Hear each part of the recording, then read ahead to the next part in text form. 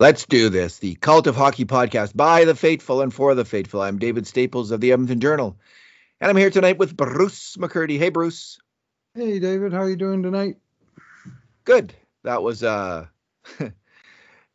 it was an interesting game. It was an interesting hockey game. The Oilers got out to a quick 4-0 lead. They won 5-2.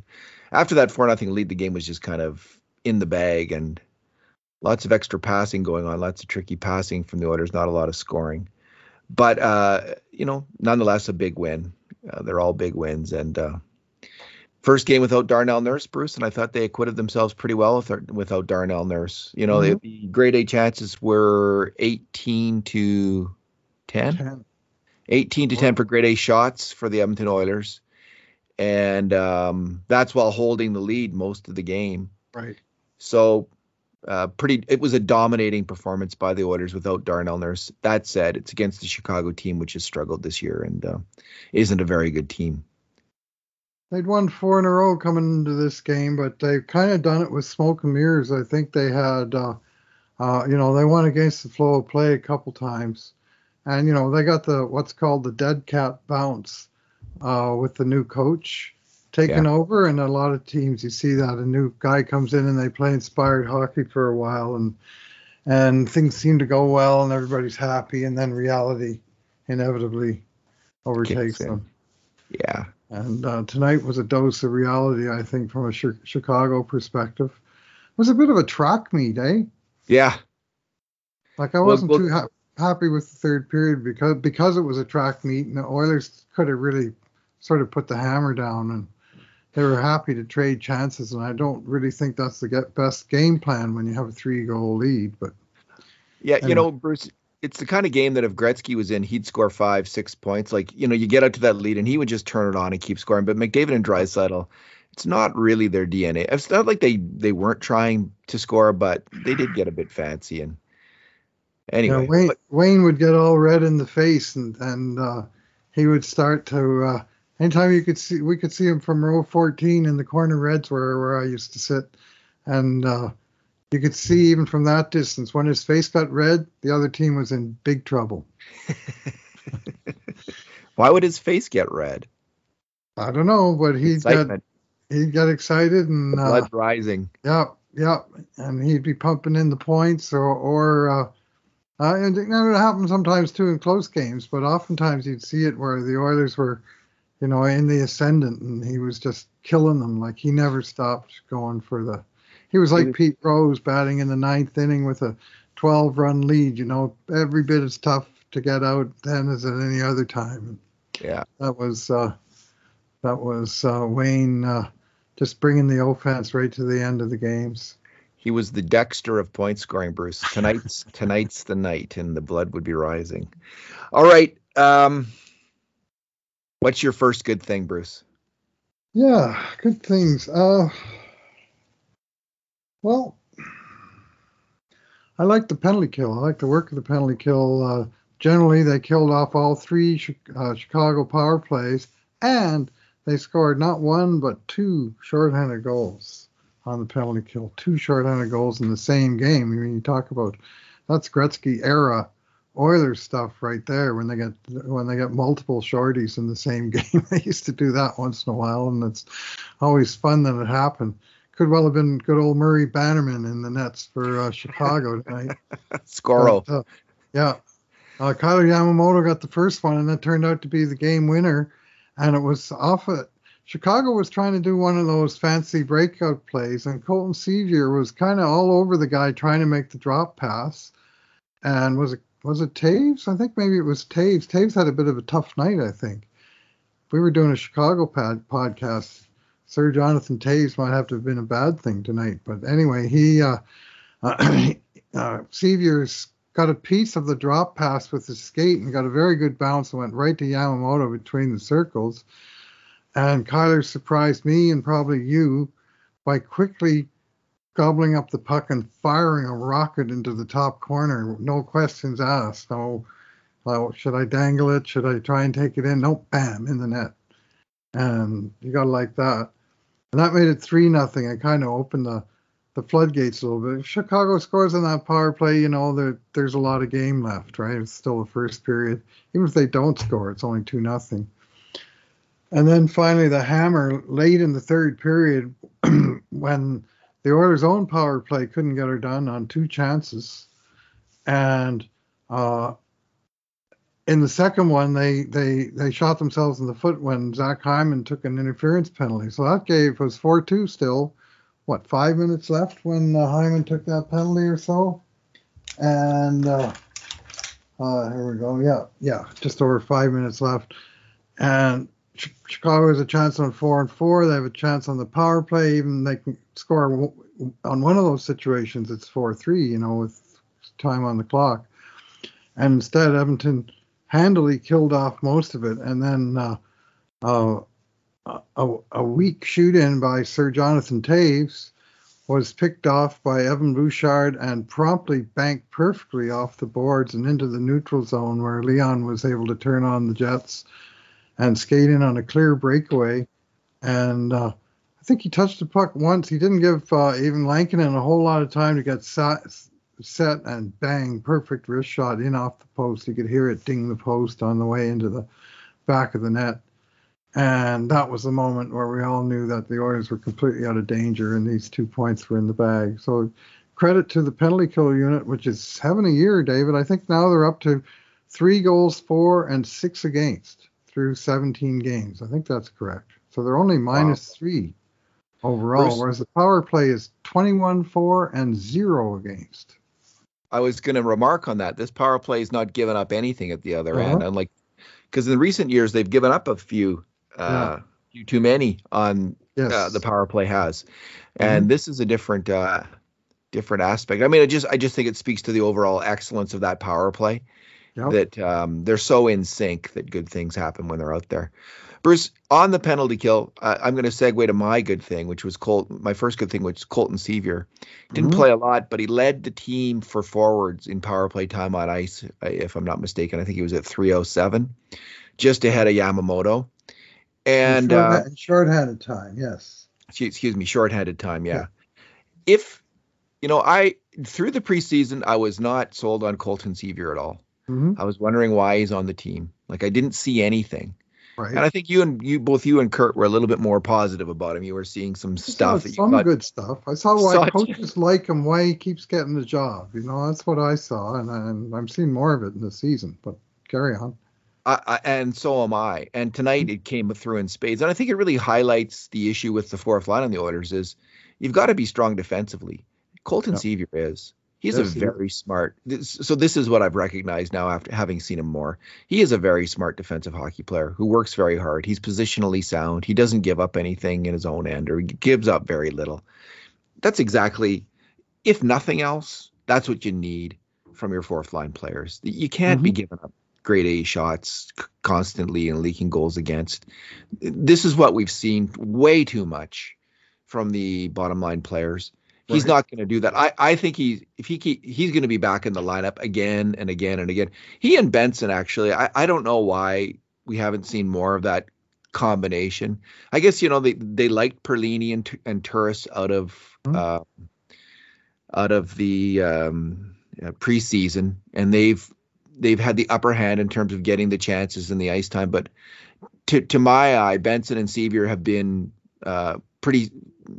It's not close. They've been a lot better in terms of two-way play than Turris and Perlini. Sevier's penalty killing alone could give him a job. He's not a physical player and a fast player. He's not a hitter like Archibald. He's not fast like Archibald. Bruce, he may be a smarter defensive player though than Josh Archibald. He may be more of he may be a more effective player in the end than Archibald. Even though Archibald did a lot of kind of spectacular things, and the hitting was very welcome. Especially the hitting, yeah. His defensive play was not always spot on. Like I would say Josh Archibald is an okay defensive hockey player. Sevier may be better than that. We'll see over time. We'll be able to make up our minds. There's lots more games to come, but he's winning me over. And tonight was his best game, as Jack Michaels pointed out on Hockey Night in Canada. Congratulations to Jack for getting the call on a national game. Yeah, that's the first, wasn't it? I don't know, but it's well deserved. He's Yeah. been. I really like his work on television. I think he's so strong there. Anyway, Sevier, he's in the lineup, and I think he's in the lineup. I want to stay. That might be too strong a thing, but I can't help but imagine that Dave Tippett was really impressed with that, and will be looking to him repeatedly. When you lead the team in PK ice time, that's a Dave Tippett kind of stat, Yep. and it's going to stick. It's very sticky, that kind of thing. Yeah. Well, he was playing with Yamamoto on the in the spot where Derek Ryan normally plays, and of course Yeah. Ryan is out with concussion-like symptoms. And based off the two games that's happened since, I'm expecting the Oilers won't be in any big hurry to rush Derek Ryan back in the lineup. Let's put it that way, because he wasn't playing that great before, and he was getting lit up for goals against. And Sevier's drawn in, and this is where you want to make a comparison between Sevier and Josh Archibald. Colton Sevier's done something the last two games Josh Archibald has never done in his time in Edmonton. He played center. Yeah, And he filled in in the middle between Benson and Turris, and he was 3 for 3 on the dot tonight. But defensively sound and reliable to my eye, and he doesn't give up a lot. And that's what you want on your fourth line, first and foremost. Your fourth line's never going to score much, so you better hope they don't give up a lot.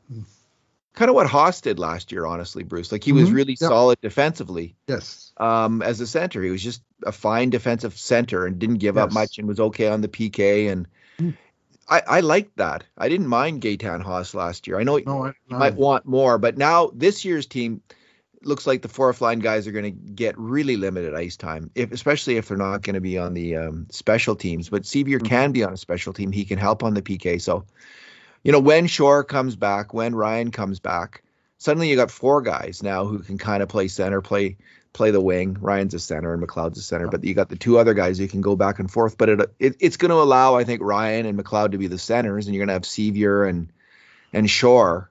Sevier's, I think, small sample size, I think he's a better penalty killer than Shore. Yeah.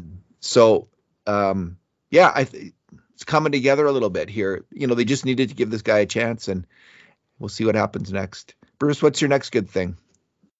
I'm going to triple out the play of the third line and credit all 3 guys on the third line. I thought they had an excellent game. Those being Ryan McLeod at center, between Warren Foegele and Zach Kassian. The wingers did what they're reputed to be able to do, which is skate fast, stir things up, take the body regularly, and create chances, if not necessarily finish chances. And both Foegele and Kassian had really good looks that they weren't able to cash. But, you keep pounding away like they were tonight, the odd one's going to go in for sure. And each of them had 4 shots on net. And Kassian had 4 hits and Foegele 2. And I thought they both played a really dynamic game. And Kassian, he even made a play in the defensive zone where he had a good defensive stick and picked off a pass and broke up a long Chicago cycle. And I almost fainted dead away in my couch. But it was an excellent play, and I made note that I have to credit Zach for that. That's what you want to see. And he was able to do it on that occasion. And in between was young Ryan McLeod, who on his second stint with the Oilers this season, after having been sent down fairly early in the season, he's a totally different player. He had a weak camp, and he had a couple of weak games to start the season, and he made himself kind of the easy choice to be the odd man out when everybody was healthy. Well, I can tell you right now that when both Devon Shore and Derek Ryan are ready to go, Ken Holland and Dave Tippett are going to have a headache deciding which of the other forwards, assuming all of them are healthy at once, because Ryan McLeod's the one they can send down without having to waive, but I don't think they're going to do it now. He's been too good. And he's playing third line. He's not like 4C, he's 3C. Tonight he got a beautiful goal. He showed some really nice hands in close, and a nice pass from Foegele to set him up in the low slot. And uh, and he was patient. And it was one of those plays where the goalie had to move across, and the player coming at him was going the other way. And by just holding the puck and making one step, he just stepped right around the goalie and made the deposit, and made it look easy. So nice hands from McLeod, nice speed from McLeod. I mean, these are three big, fast players on one line. If they can get buzzing around like that on a regular basis, they're going to be a thorn in the opposition's side. They certainly were tonight. I was going to remark on that, Bruce, that like the size of that group without Ryan, like Ryan's a good, like, I'm still not negative about Ryan. I think he might come around here, but it's a different element when you have three great big guys and they're fast, and those guys are. And when I've liked Fogel's game. The results haven't been great. The process, he's made some defensive mistakes, same as Kassian, but man, he was going tonight, and you get McLeod buzzing in there. And I think McLeod, he holds the puck better than Ryan does. He's better with the puck, and they kind of need those two guys. So it works better. So I could see this as the third line. Again, we'll see how this is one game. They had a really good game. We'll see if they can replicate that, because consistency is for Kassian, it's been an ongoing issue. It looks like it is for Fogel, and it's probably going to be for McLeod. But you get three guys like that, and they if they can get it into their heads to play that kind of fast game where there's where they hold the puck in the offensive end and cycle it, they're going to be hard to stop. So then on the third line could be, I would go with Ryan, Sevier, and Benson personally. That's a bit of a as a fourth line, a bit of a smaller group, but Benson and Sevier seem to be smart defensively, and I think Ryan is too. So that might work. In kind of a lesser minutes affair. Bruce, on the goal that I just wanted to point out one thing with Kassian. Yep. He had three grade A shots on net. The last one, that pass from Draisaitl. Oh my God. What a pass. What a pass. And that was definitely a 5-alarm shot, but 5-belt save by the goalie. Great save. I have to give Kevin Lankinen a lot of credit tonight. After the first period, and he was down 4-0, they're talking about should they pull him? Well, they want to keep the other guy fresh, and he was great in the second period. He made several good stops on one-timers. The Oilers several times didn't test him because they had to make the one extra fancy pass that didn't work. But when they did test him, he was excellent. He held Chicago in the game right into the last 5 minutes of the third period. That he bounced back hard from a pretty tough opening 20. So credit to him. My second good thing, you talked to him about the McLeod goal. That play doesn't happen without a really, really sharp pass from the blue line. Puck comes around the boards, and who's there but our friend Philip Broberry, who puts it around the boards on purpose, sees the guy down low, sees Fogel down there, and feeds him down low. And that's creates momentum that leads to that goal. Philip Broberry has been playing against men since he was 17 years old. In fact, he had just turned 17. Yeah. His birthday's in August, and he had just turned 17 when he was promoted to the Allsvenskan in his draft year. And then the 2 years after that, he played in the Swedish Elite League, the top league in Sweden. So it's not like playing against people this age, against men, is a kind of a shock to Philip Broberry. He's been working towards this for some time. And, we got a really interesting report from Ira Cooper on Broberry in the AHL. And let me just quickly deal with this. Why do we call him Broberry? I get asked this quite a lot. It's just out of courtesy, because that's how you pronounce his name in Sweden. Like that's his name, essentially. That's how you pronounce it. And in the modern world, what we try to do, I think, is like we with the Russians, with the Czechs, with everybody else, we try to pronounce their names. And I don't know why there's an exception for the Swedes in terms of this particular aspect of pronunciation of Swedish names. So it's just as a courtesy to Philip Broberry. This is, we still are I'm still probably butchering the accent and the pronunciation. but it's my best attempt to pronounce his name like it's supposed to be pronounced. Well, one day soon, someone's going to say, "Hey, Philip, how do you want us to pronounce your last name?" And he might say, "Well, Broberg is fine. That's easy for He you guys." probably will. And when he will, then we can That's right. Like Elias resolve the Pettersson. issue once and for all. Elias Anyway, Peterson.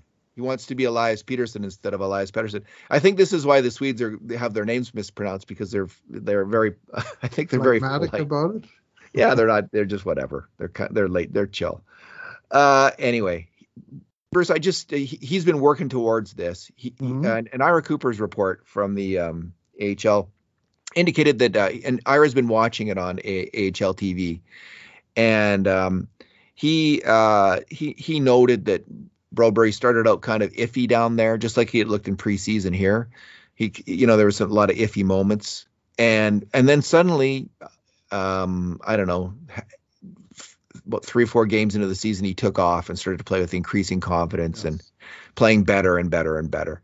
And I don't know when Nurse comes back if he's going to stick in Edmonton right now. I doubt it. He probably could use more time in the AHL, but that was a very solid debut game, highlighted by the assist.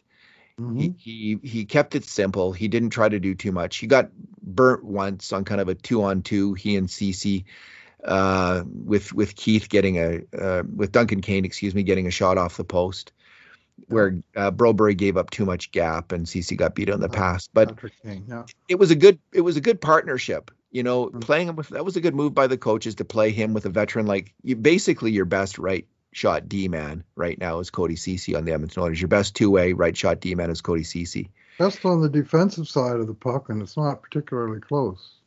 That's right. So your most solid, dependable player defensively, and you put him with the rookie, and I thought that worked out very well. And it was he looked in the preseason. He was always getting flattened by hits, and that didn't happen in this game. He's learned some lessons there. He's moving the puck faster. He's just playing faster, and he's a good player. I think it's going to be fun to watch him develop. Somebody tried to run him, and it didn't happen. He was able to avoid the check, and the Chicago guy got the worst of it.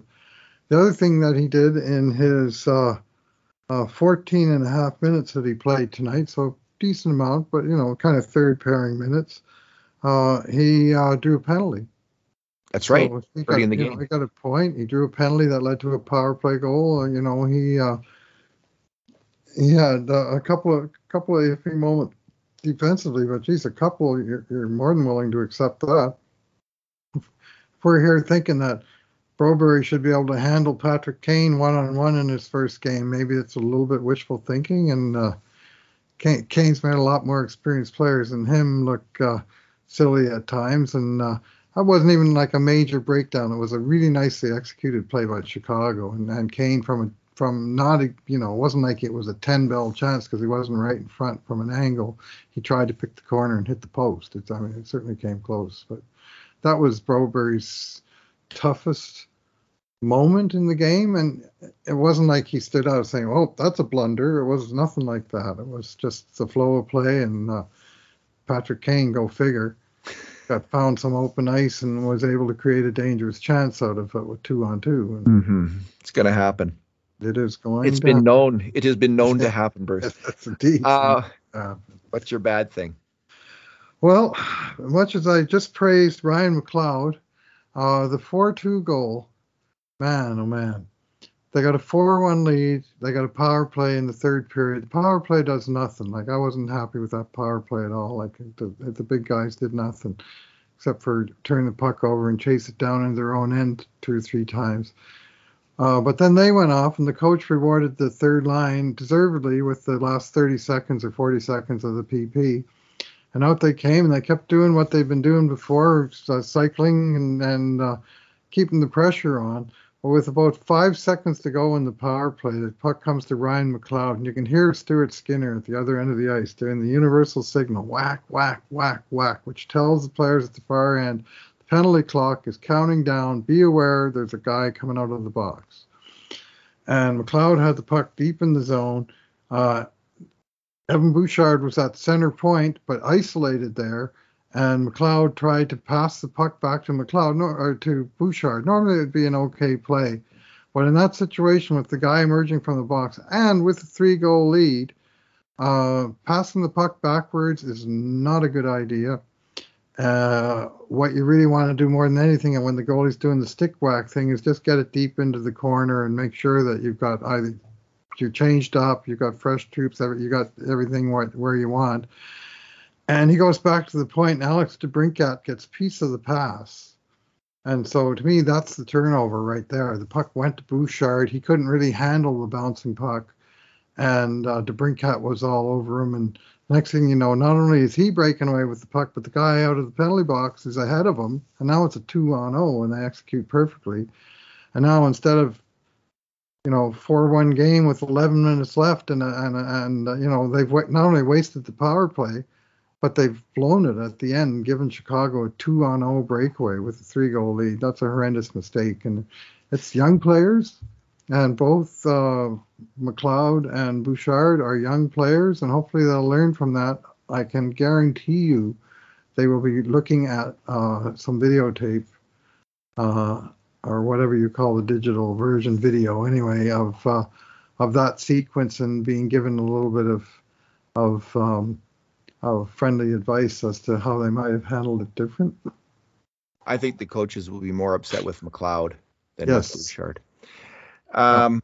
Bouchard was hung out to dry by that pass, in my opinion. My bad thing was the first 5 minutes of the game, Bruce, and the Oilers just came out so loose. Chicago was constantly outnumbering them on the attack, and it amounted to 2 grade A shots from the slot from Patrick Kane, and Stuart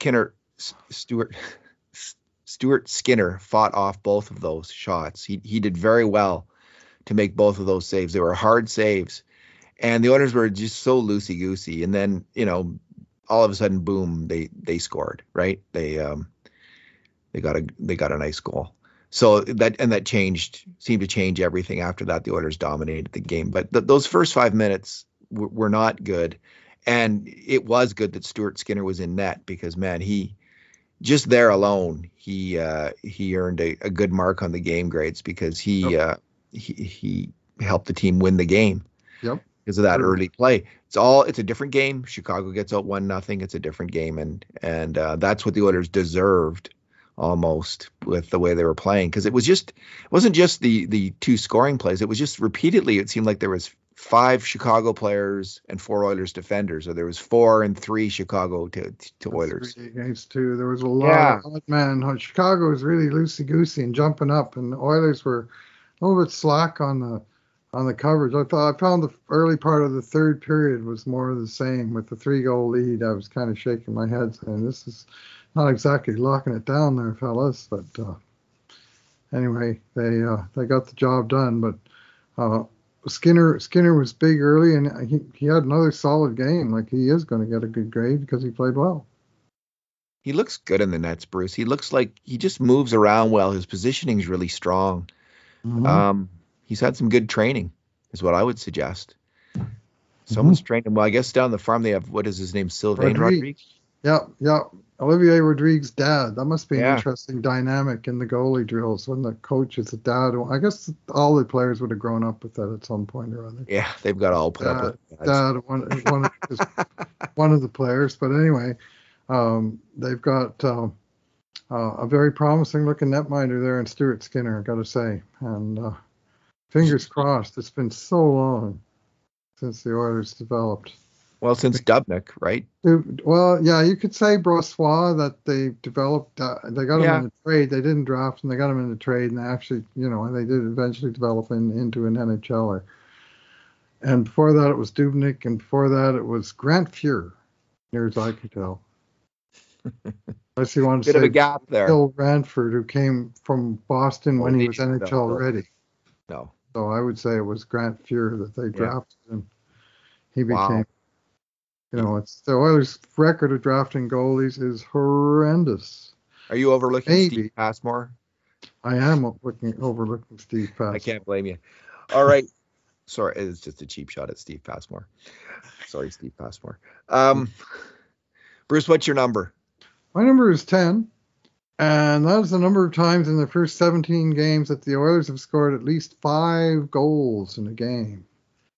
5 goals will win you games in the NHL, and in fact, it won all 10 of those games.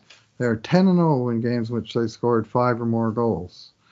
And so that's very nice offensive production. In fact, they've only had one game all year where they didn't score 2 goals. And even in that game, they were credited with 2 because they won 2-1 in the shootout in the last game. That was the first time that Hellebuyck held the Oilers.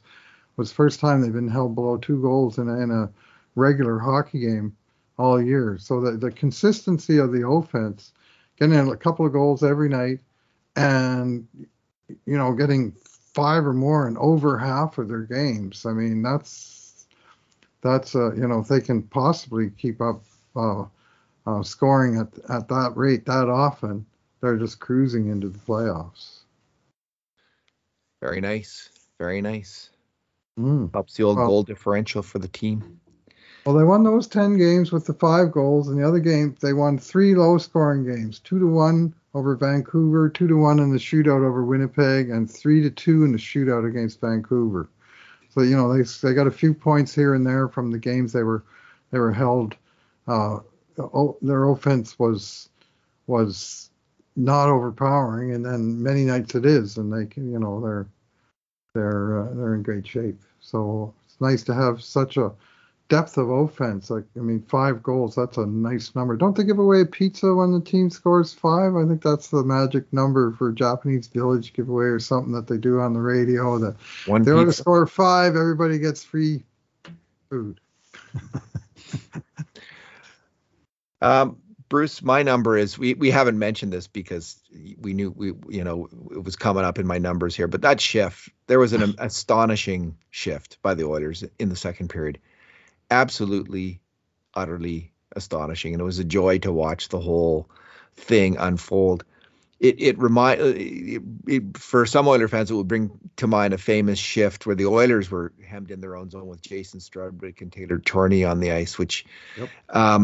I'm not sure which was a longer time in the O zone or which shift was longer. Someone else is going to have to get at that. But this was a heck of a long shift. So here's the numbers, Bruce, involved in this shift. Okay. In terms of Edmonton entering the Chicago zone and keeping it in there, 190 seconds. 190 seconds. 18 Oilers were on the ice during those 190 seconds. The whole team. The whole team was out there. Russell and Barry just were out there at the very start. They came out again at the end of the shift before those players were able to get off the ice, but the puck had come out by then, and Russell and Barry were out again. But all 6 defensemen, all 12 forwards, they didn't change goalies, was the only thing they didn't do. Hard to do that on the fly, especially in the second period. It's a long change for the goalie. Yeah, they might have done it otherwise. So it's by my count, and I only counted it once, so maybe I'm off by 1 or 2, but there was 46 completed passes.